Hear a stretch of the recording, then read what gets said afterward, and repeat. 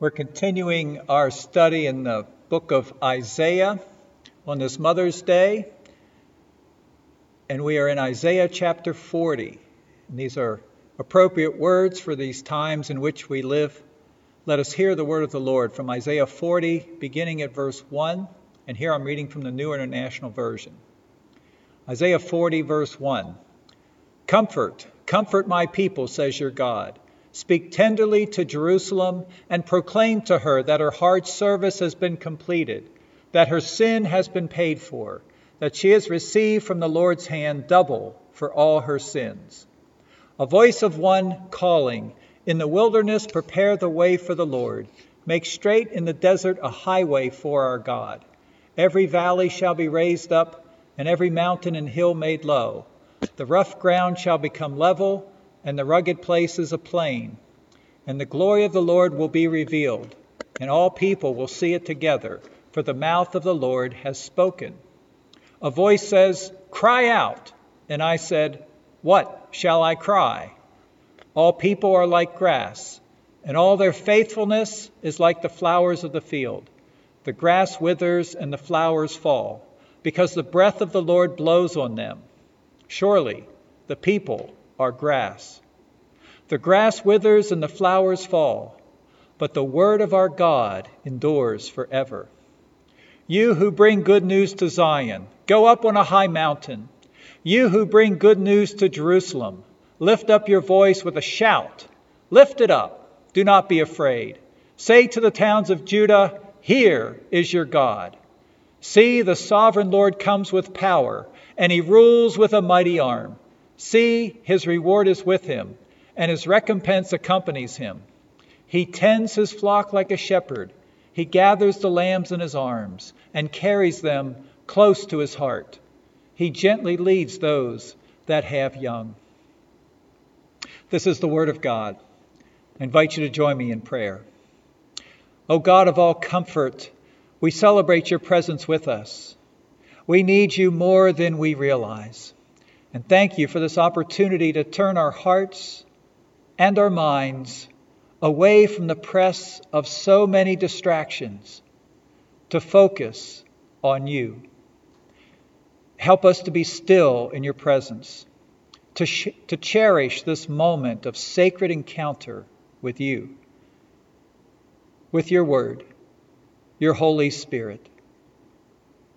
Speak to each of our hearts. Awaken us to your purpose, your power, and your guiding presence for each new day. We look to you in faith and thank you for your mercy to us in Christ. We pray in his name. Amen. Well, life is hard and often unfair, and there are times when it seems nothing is going right or nothing is happening at all. And in such moments of exasperation, God comes to us with a word, not a platitude, not a tired cliche.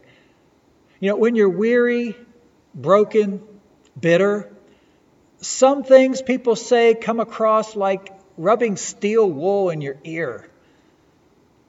I imagine we've all said something insensitive sometime in our lives. But God's ways are not our ways. His ways are higher than our ways. His words are true and can be trusted. And God knows us better than we know ourselves. He knows our deepest and truest need. When God speaks a word to us that is just what we need to hear, it's a beautiful gift, a healing ointment, a refreshing drink of living water that revitalizes us. So here we are after 39 chapters of some pretty heavy words of warning and judgment, with some incredible prophetic gems mixed in. And now we come to Isaiah chapter 40, where God speaks to his people who frankly were a squirrely bunch, so much so that God gave them a 70-year timeout in Babylon. Daniel is an old man by now. Isaiah here speaks a prophetic word to a future generation that assures everyone in every time in whatever situation, that our God is faithful. He justly disciplines those he loves. He never forsakes his own. And here we see he restores those who are so precious to him. And when we realize this is God's word, not only to that generation, but also to us, we too find hope. So let's look at Isaiah 40, verses 1 and 2. And here I'm reading from the English Standard Version. Comfort, comfort my people, says your God. Speak tenderly to Jerusalem and cry to her that her hardship is ended, that her iniquity is pardoned, that she has received from the Lord's hand double for all her sins. In 1947, some Bedouin shepherds discovered what we now call the Dead Sea Scrolls.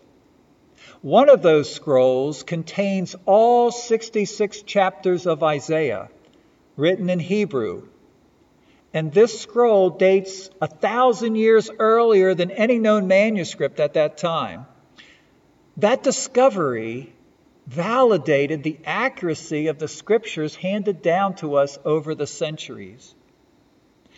I mention that because the Bible divides Isaiah into chapters and verses. But this early manuscript, like all the earliest ancient manuscripts, don't. Those chapters and verses came much, much later.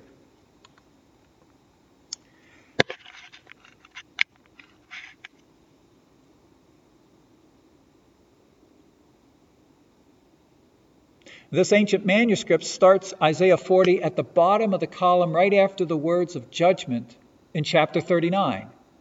And there's no indication of a break or a new beginning. And what that ancient scroll presents is God's word of judgment, followed immediately by his word of comfort. And it's worth noting the word of judgment is singular, one voice to one nation. The word of comfort is plural, proclaiming to multitudes far and wide the comfort of Almighty God. Comfort, comfort my people, says your God. This is such good news. Even though we sin and fall short, even though we don't always act like God's redeemed people, still he calls us his people. He still calls us Jerusalem, even when we are far away in exile. He says, speak tenderly. It literally means speak to the heart, like the prophet Hosea speaking to the heart of his wayward wife. Or like Boaz, who dealt mercifully with the foreigner Ruth and offered her protection as she gleaned in his fields to care for her mother-in-law Naomi. God knows our heart and ministers to us at the most profound level. And God's word is, this time of hardship has an end. He goes on to say that our iniquity is pardoned. God sees.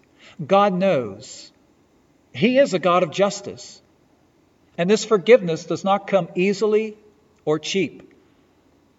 A price has been paid. Yet it comes to God's beloved as a gift. Now, when it says to receive double for all her sins, that needs some explanation. The Hebrew refers to double as in to fold over, to fold in half. In Job 11, verse 6, where the same word is used, it means God's wisdom is two-sided. That is, there are more ramifications beyond what our minds can fully grasp. And so here, this doesn't mean excessive punishment, but rather a thorough dealing with our iniquity and its various effects, beyond what we could ask or imagine. It might be helpful to hear double as double redemption for our sins, or maybe thorough redemption. You see, another aspect of double as folded over, each half corresponds exactly with the other half. That is, our sins have been atoned for justly, fully, exactly as is necessary. I mean, what a gift and what a gracious God we serve. Let's look at verse 3. A voice cries, "In the wilderness prepare the way of the Lord. Make straight in the desert a highway for our God. Every valley shall be lifted up, and every mountain and hill be made low. The uneven ground shall become level, and the rough places a plain. And the glory of the Lord shall be revealed, and all flesh will see it together, for the mouth of the Lord has spoken." Now we learn the substance of this comfort that God brings. This highway is not a path for God's people to make their way out of exile back to God's land of promise. No, in fact, it's just the opposite. This is a highway cleared and raised up, straight, unmistakable, for our God to come to us. No matter how desolate or God-forsaken the land in which we now find ourselves, the King is coming for you. And we will see his glory. Glory is a magnificent word that, I dare say, we probably may be stumped if we were to explain it to a small child or even to an inquisitive friend.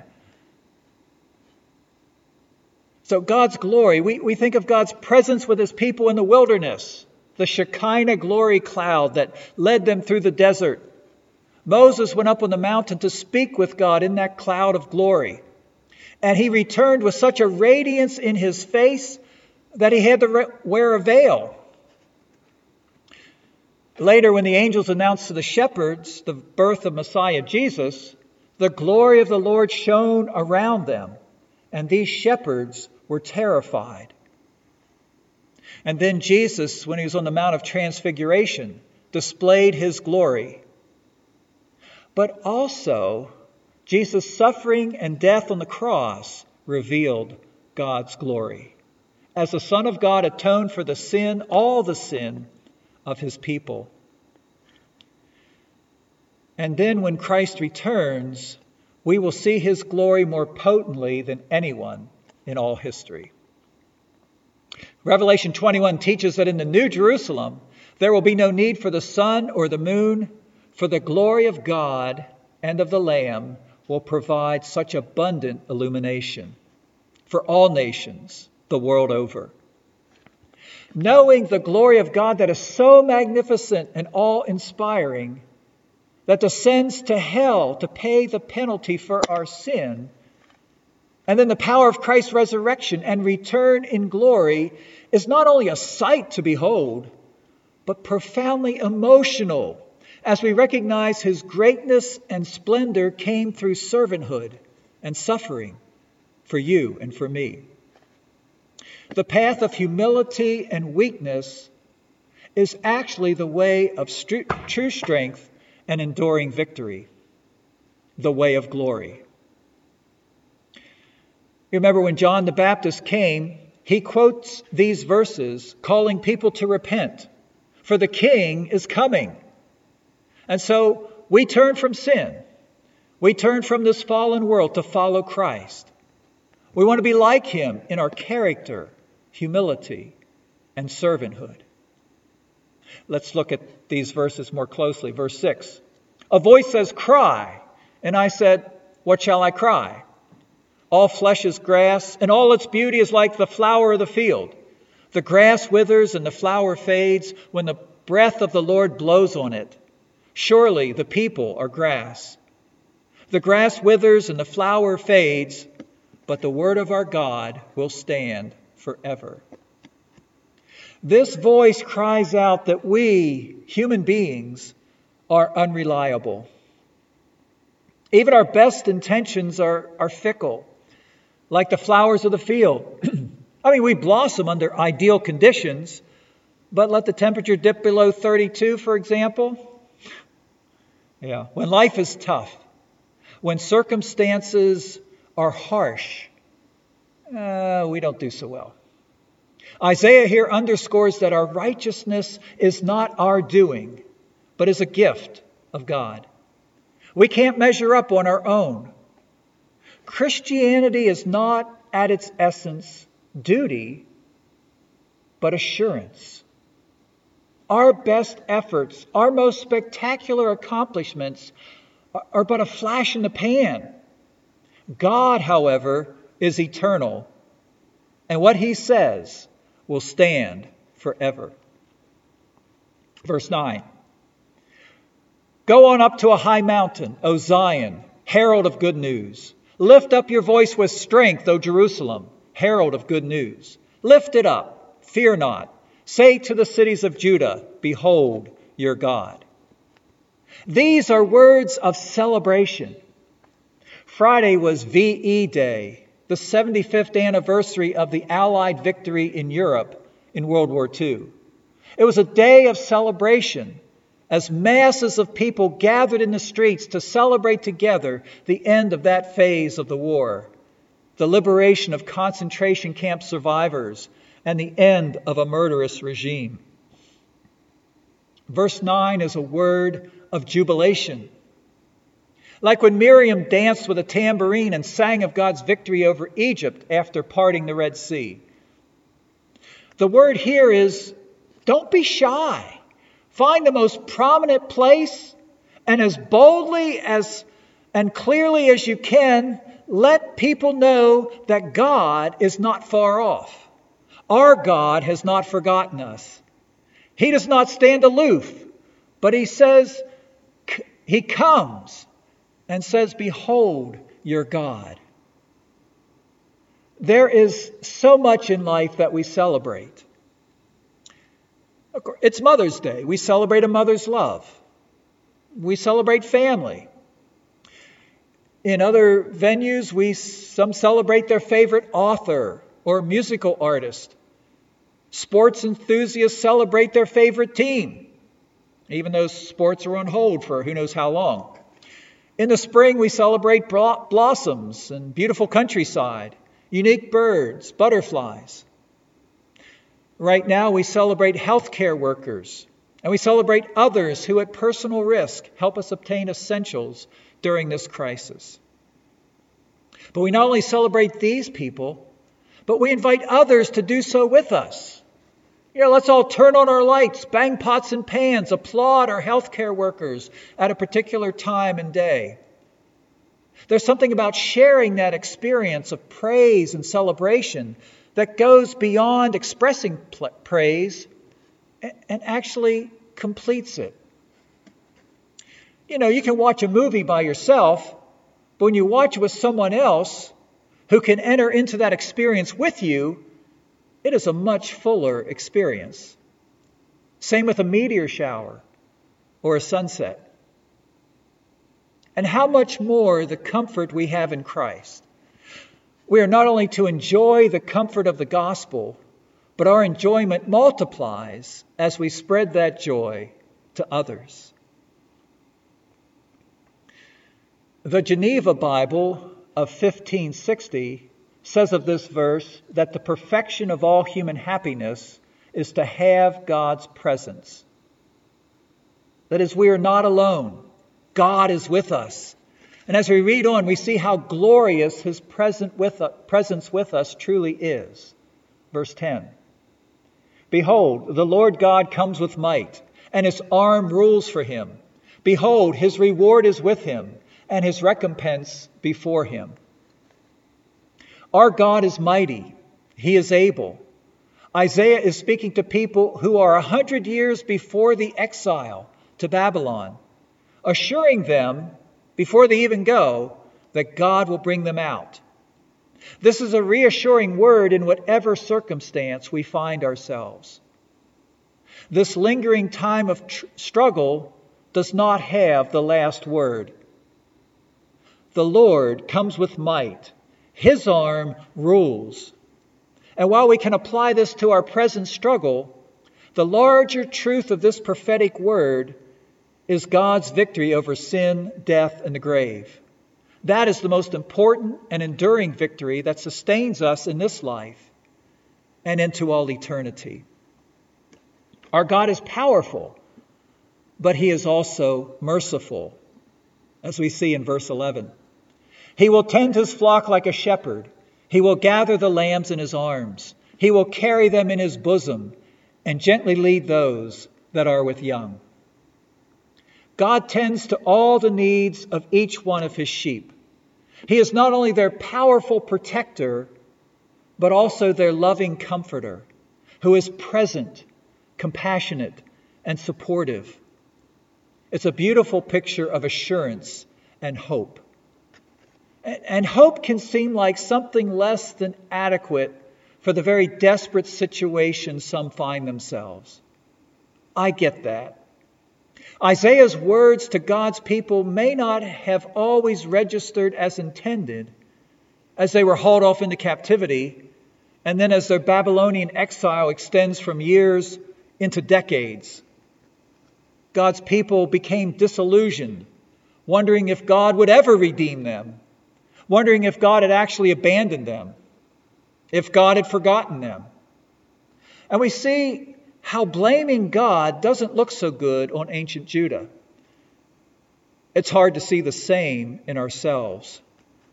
Fortunately, God in his mercy does not respond to us in kind. Rather, God offers his people a word of comfort, a word of hope. Now, there are people who scoff at hope. The ancient Greeks, whose culture and philosophical wisdom remains influential in society today, saw hope as weak, embarrassing actually, that one would put their trust in someone outside themselves, even if that outside source is God. The Apostle Paul understood this very common human perspective, having been schooled in Greek culture as well as his Jewish faith. In Romans 5, Paul shares familiar character benchmarks that his Greek audience would recognize and affirm. Listen, Romans 5, verse 3. He says, "We rejoice in our sufferings, knowing that suffering produces endurance, and endurance produces character." And I can hear his audience, "Yes, Paul, we're with you." But then Paul takes it to the gospel conclusion. And character produces hope. And his audience goes nuts. "No, Paul, what are you saying? You have to be strong in yourself. Man up. You can depend on no one but yourself." But Paul doesn't flinch. In fact, he anticipates such pushback and continues. And hope does not put us to shame, because God's love has been poured into our hearts through the Holy Spirit who has been given to us. You see, Paul knows the reality of God's power and the inadequacy of even his best efforts.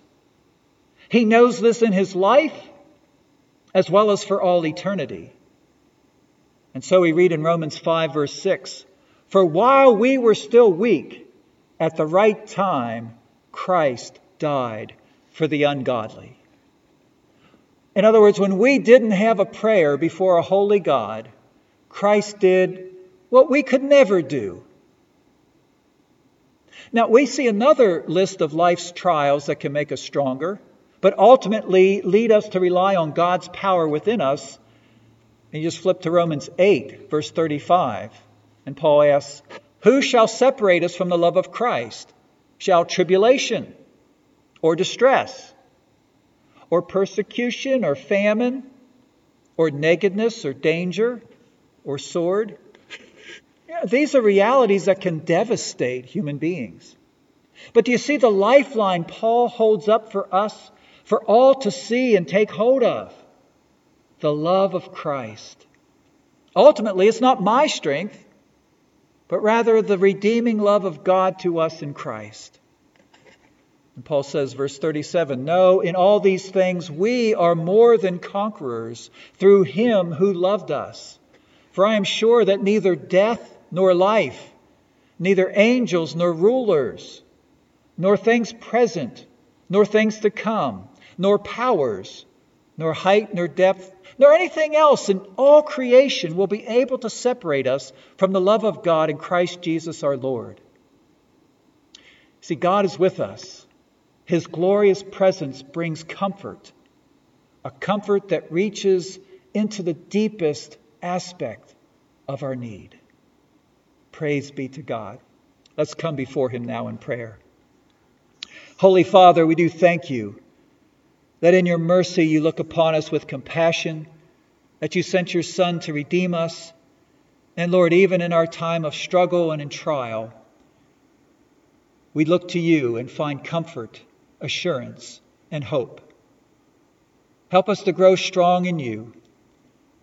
Supply what we need for this hour. Be with those that need a special touch from you.